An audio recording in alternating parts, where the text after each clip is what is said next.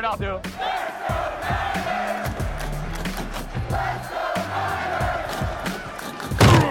You're listening to Here's the Catch with David Lombardi, Matt Barrows, and Dennis Brown on the Athletic Podcast Network. Whoa, what a busy first round for the 49ers, and I don't think any of us expected it to go exactly this way. At the end of the day, though, guys, it was fairly simple. If you look at the overarching plan of attack that the 49ers followed, they wanted to fill the holes left behind by DeForest Buckner and Emmanuel Sanders. And they went out and they did that in the first round by being extremely aggressive with their draft capital. So just in summary, they were at number 13. They traded back one spot to number 14. But then they hopped right on defensive tackle Javon Kinlaw out of South Carolina. And because they traded back, they were able to net a fourth rounder. But then later on in the draft, when they were initially at number 31, they used that fourth rounder as part of a package to move back up to number 25, where they were able to draft ASU wide receiver Brandon Aiyuk. So Kinlaw and Aiyuk were the haul. They replace, or they're meant to replace, Buckner and Emmanuel Sanders. And because of their aggressiveness, the 49ers no longer have a day 2 pick. They don't pick again until the 5th round. So it's all a trade-off. They're okay with all that. They don't want to do that every year, but they're okay with all that because they really love Javon Kinlaw and Brandon Aiyuk. So that's what happened in the first round. It was wild. It was entertaining, especially if you're a 49ers fan. And it was a bit controversial, too, because they picked a defensive tackle with their top overall pick. But, Matt, this is where they are. And, boy, Kyle Shanahan and John Lynch sure seem pretty happy about it. Yeah, they did. You could just kind of see it on their faces that they got two of the guys that they had circled. I think, fans and observers may have been disappointed because that combination was not one that people had wrapped their minds around. But, you and I at least were trying to tell people that that first pick might not be a receiver, that it could be a lineman, and it turned out to be a defensive lineman. And so the question becomes now, can we possibly expect Javon Kinlaw and Brandon Aiyuk to be as good as the guys that they replaced, DeForest Buckner and Emmanuel Sanders? And I think the answer has to be no. Maybe eventually they will be, but certainly not in their rookie seasons, which may be abridged even more because of the coronavirus concerns that we're dealing with right now. Are the 49ers as good today as they were heading into the Super Bowl? I think the answer doesn't depend as much on Javon Kinlaw and Brandon Aiyuk as the guys around them. That if Dee Ford steps up, if Jimmy Garoppolo improves, then the 49ers have a chance to be better than their Super Bowl team. So that's the question moving forward. Dennis, you must have been happy to see them take yet another defensive lineman with their first overall pick. What do you think of Javon Kinlaw? There's nothing wrong with taking a defensive lineman first pick in the draft. It's kind of what John Lynch does. He understands you build a team with your interior line, offense and defensive line. And if you look at Javon, I've seen a couple of tapes on him. This guy is a beast, and he's a natural 3 technique. He's an inside defensive lineman, a 3 technique or a 1 technique. He's got long arms. He's quick. He's powerful. He's used to taking on double teams. He's played in the SEC. He's a kind of guy that you want in the middle of your football field, and he won't replace, like you said, the first year DeForest Buckner, but I think he is going to be a good defense. He's going to be a good part of this team, and I think Solomon Thomas, he has to pick his game up a little bit. I don't know if you're saying that you've admitted you've made a mistake on a Solomon Thomas, but you just add to the arsenal a little bit, and you talk about the receiver. He is a guy that's kind of built for this offense. He's a big play guy. He's a long stride guy.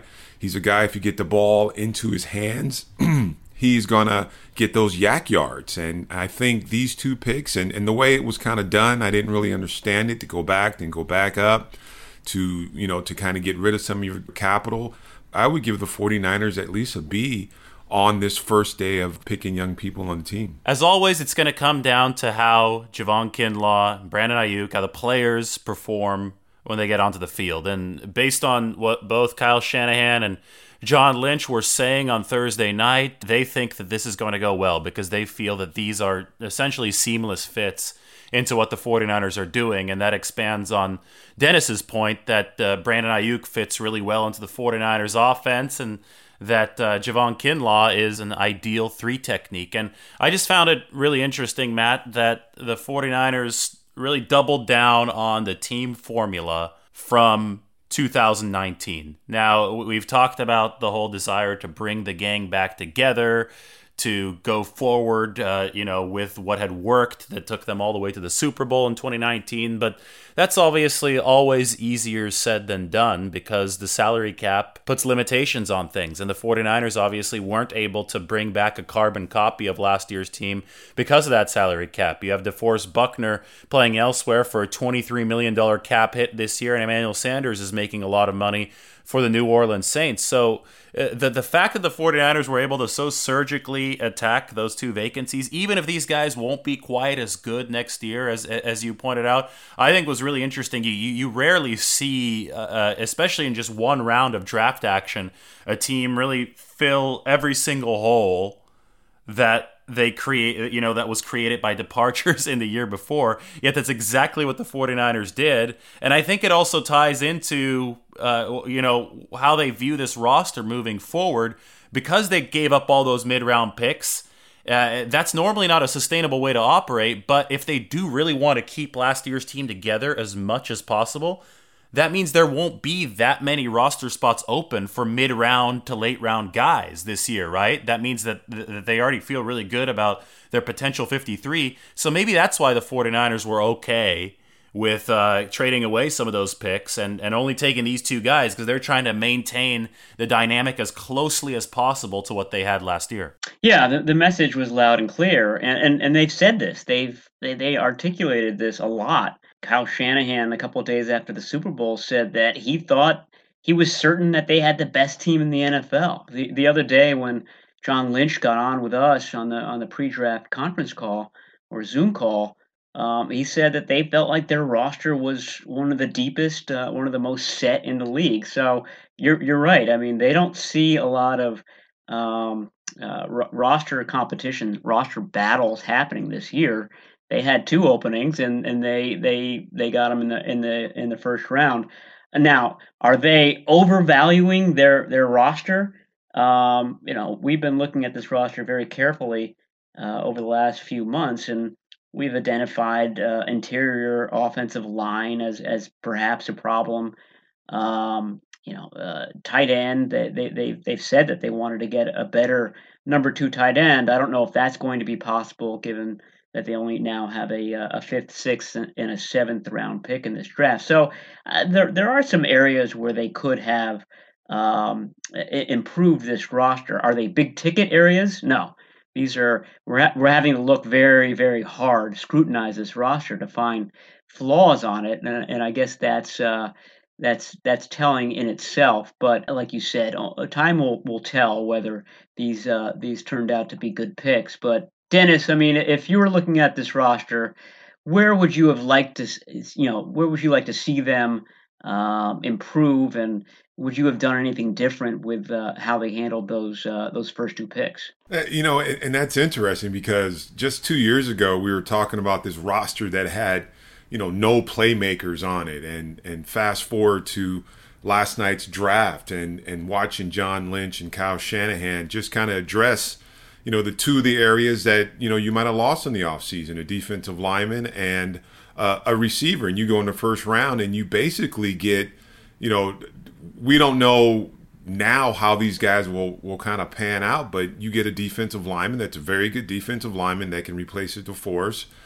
Then you go out and you get a receiver that can replace, a playmaker on the offensive side, and Emmanuel Sanders that you lose in the free agency. So, it's hard. I mean, we can pick and we can choose and we can kind of analyze this team. But this roster is pretty deep, and they've got some nice players on this team. They got some nice guys who are developing on this team.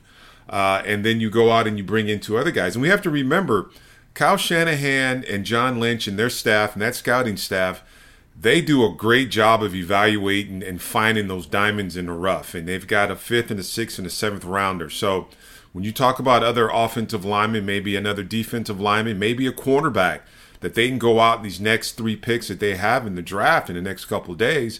And they probably have someone in mind right now that they can see coming in and developing, and being that player that's going to help out in some of those areas that we kind of nitpick and say what you need. And they've shown that they can do it late in the rounds. They can find these guys, like I said, these diamonds in the rough, and then they can contribute to this team. So, I mean, I look at this draft, and like I said, I give it a B. I think they did a fantastic job. I think I'm impressed with Javon Kinlaw. I mean, I watch him, and the guy's a beast. And, and he's a guy, like I said, he's used to a double team. And that's, a pure 3 technique is hard to find. I mean, you have to be able to absorb a double team.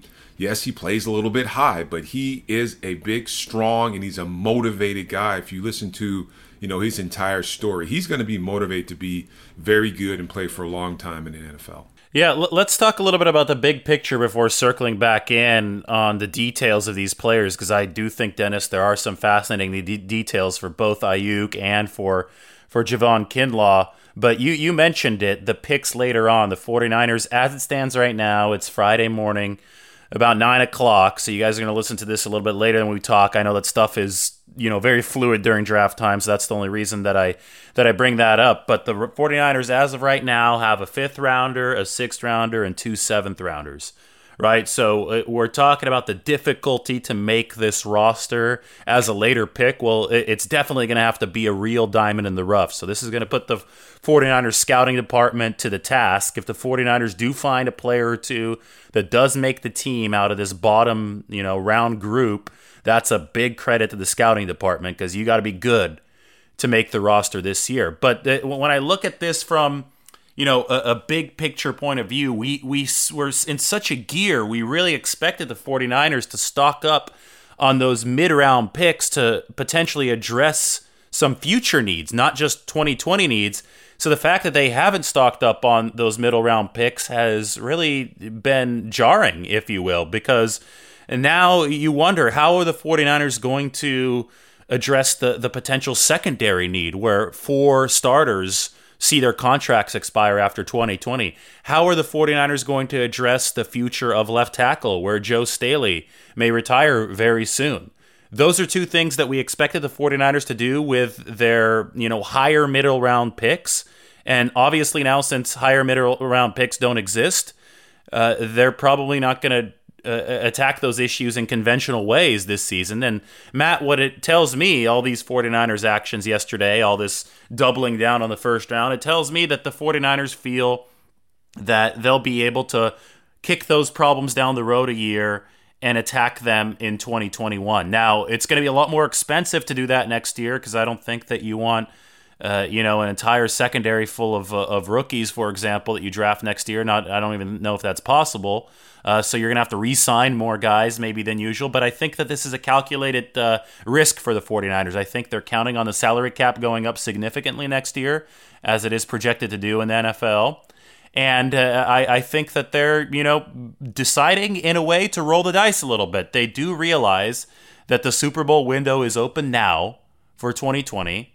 And they don't want to, mess with anything regarding that. They wanted to fill their gaps as much as they could at a budget, at the draft cost this year. And they'll, really deal with a lot of that later, unless they do find a diamond in the rough or 2 that can help this year. But I don't think you could ever count on that. Well, they have been awesome in the 5th round, so we can't discount their 5th round prowess, because they seem to find a gem every year there. But you're right. They do seem to be all in for the Super Bowl, and that's exactly what they've been saying for the last 2 months. So that's not any different than what we've heard. What they did yesterday, what they did in the first round, tells me that they really expect Joe Staley to be back.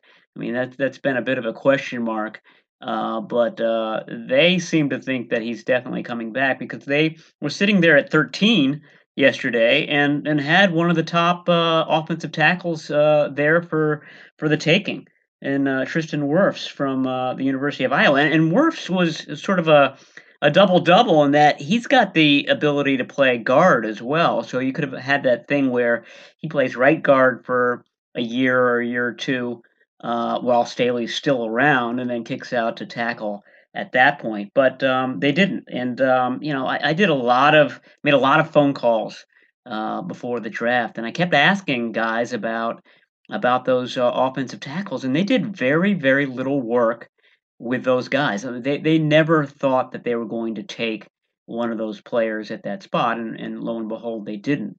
Now they did do work on Ezra Cleveland and Josh Jones and Austin Jackson and some of the kind of the one tier down offensive tackles. So I don't know whether that was a possibility if they hadn't gotten Ayuk where they did, but they seem to be saying that Joe Staley is coming back, and we don't really have a big need at offensive tackle at the moment.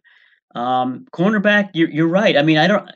John Lynch on Monday said, we're going to stick with our plan at cornerback. He didn't articulate what that plan was, but you're right. I mean, it seems to involve, using free agency next year as the key to sort of restocking that position, and maybe that free agent is Richard Sherman, and they bring him back on another short term deal, but. We don't really know what the long term plan is because so many of those guys are entering the final year of their contract. So this is all kind of focusing on Tampa in February, where the Super Bowl will be held, and the fact that the 49ers really believe that they have the talent to go back there, and they probably do. Dennis, do you have any thoughts on that as far as balancing the immediate future versus the long-term future of this team? I think they believe in the guys they have in the building, and I think they're hoping, especially as far as the secondary goes, that some of these guys will take the next step. I mean, there's definitely some talent they have there, and they had some free agents that have come in. I think they're waiting to see what happens with that. And I think right now, I mean, there's still some guys that we're not sure that's going to be on the team. I'm super surprised that there's no definite yes Joe Staley or no Joe Staley. That seems odd to me, but that's something they're going to have to address. I don't know much about Cole, but he's a guy that I guess they have penciled in if something happens to a Joe Staley, but that's something you kind of have to address. But I think you're right. I think the window's here and the window's open, and you look at the Super Bowl and what was maybe what Kyle Shanahan and John Lynch was thinking. We needed more firepower. We need more big play potentials, and everyone's kind of chasing Kansas City now and kind of what they can do.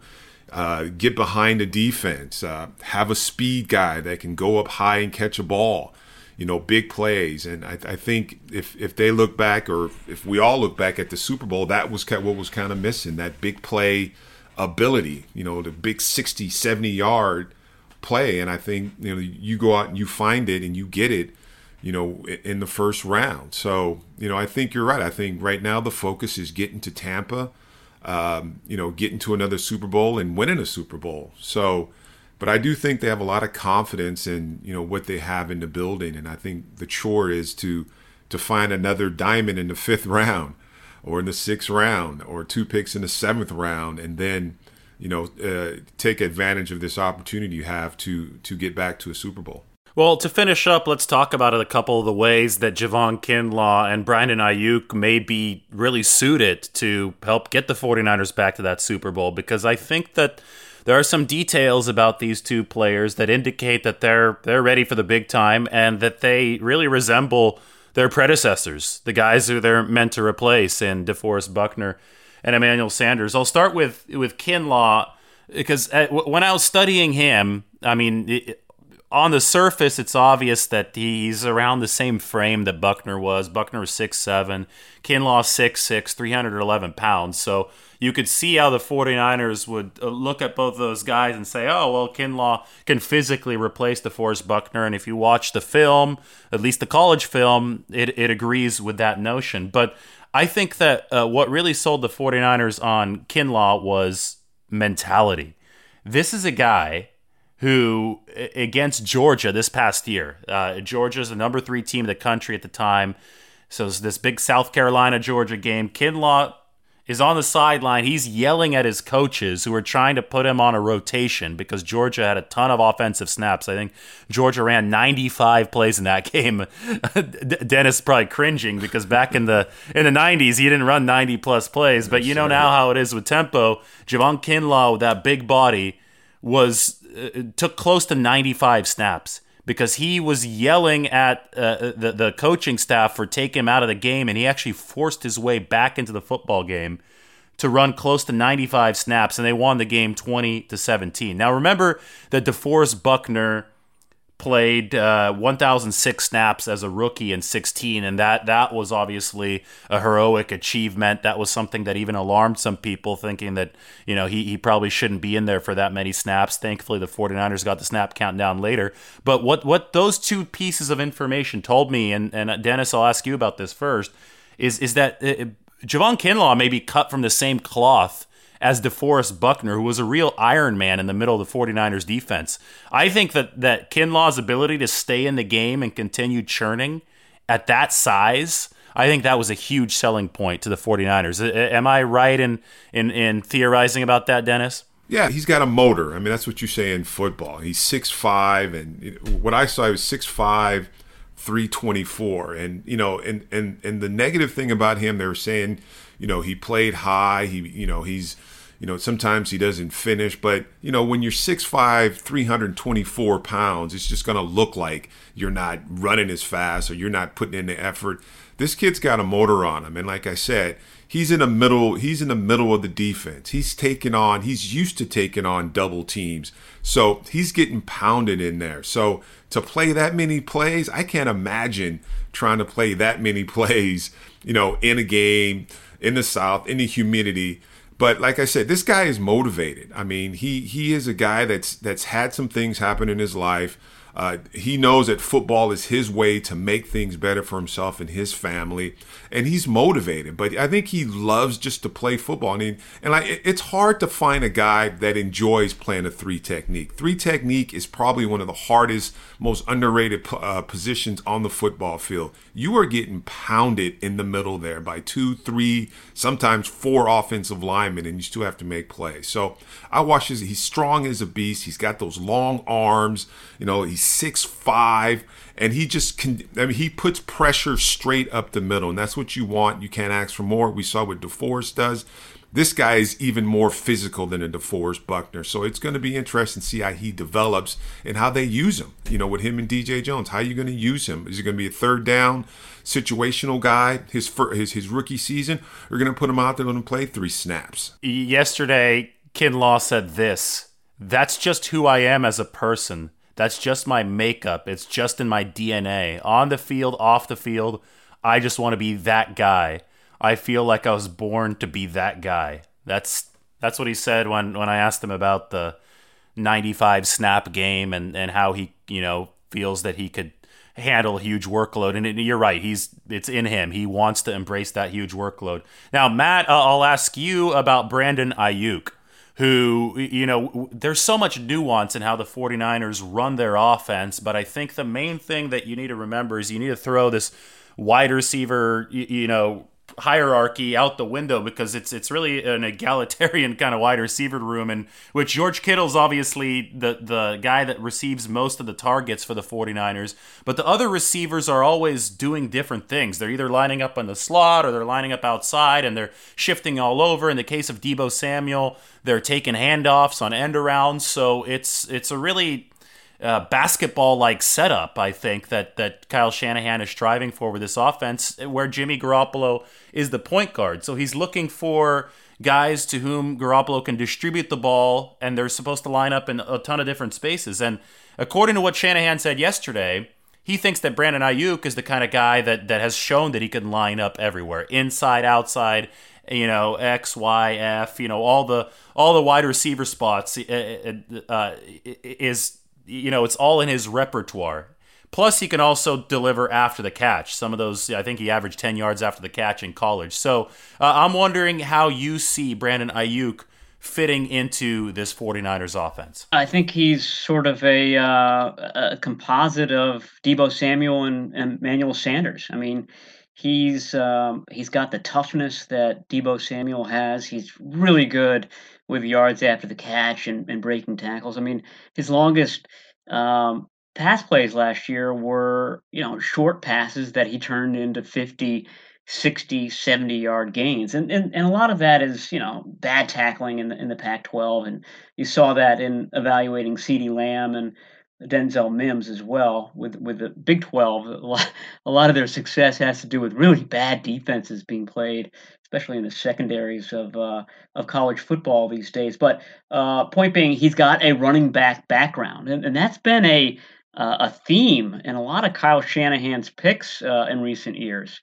I mean, they used Deebo Samuel as a running back last year.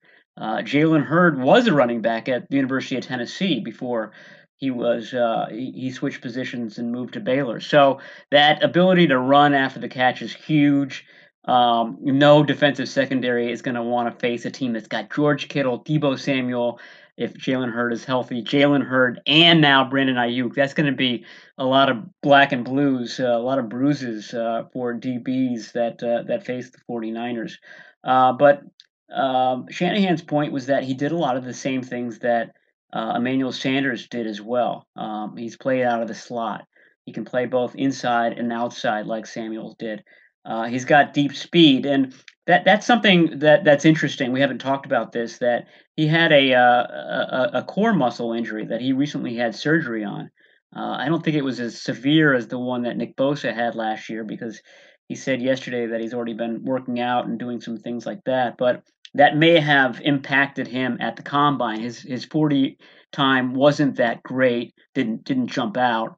But there's a sentiment that he may be faster than what he was able to show. And that may have been why he was, as the 49ers said, such a hot name this last week. And the 49ers wanted to get ahead of the Miami Dolphins, who were picking at number 26 there in order to get him. So all those things together, I think, were the reasons why Brandon Ayuk was obviously Kyle Shanahan's draft crush going into this draft. Well, I think that both of these guys were Shanahan guys. Javon Kinlaw, Brandon Ayuk, obviously for very different reasons, but Shanahan really tied everything together in a great way yesterday. He explained why his regime has fairly consistently, in all but 1 year, 2018 when they picked Mike McGlinchey, and every other year, they picked a defensive guy high with that premium pick. And Kyle Shanahan said that back when he played Madden in the 90s with his friends, he'd be the guy picking Michael Strahan first,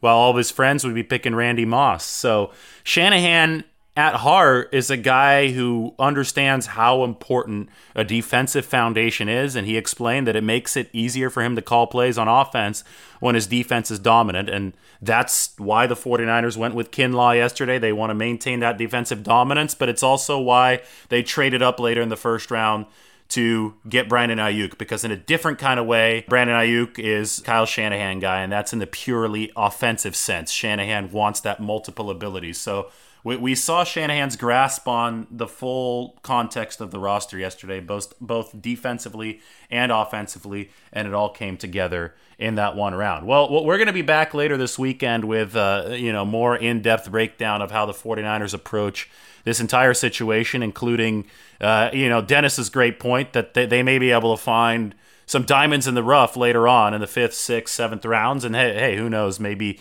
we'll see some kind of wild trade up, maybe back into the 4th if they're able to trade Marquise Goodwin and then package together some later picks into a 4th rounder. I doubt it, but it's possible, and that's why we'll be back later this weekend to summarize everything that happens for the 49ers. But right now, hopefully we summarize that first round for you guys. Hope that you enjoy the rest of the draft, even though it may be a little bit weird with the 49ers currently not having a day 2 pick. For Matt Barrows and for Dennis Brown, this is David Lombardi. We'll talk to you guys next time on the Here's the Catch podcast.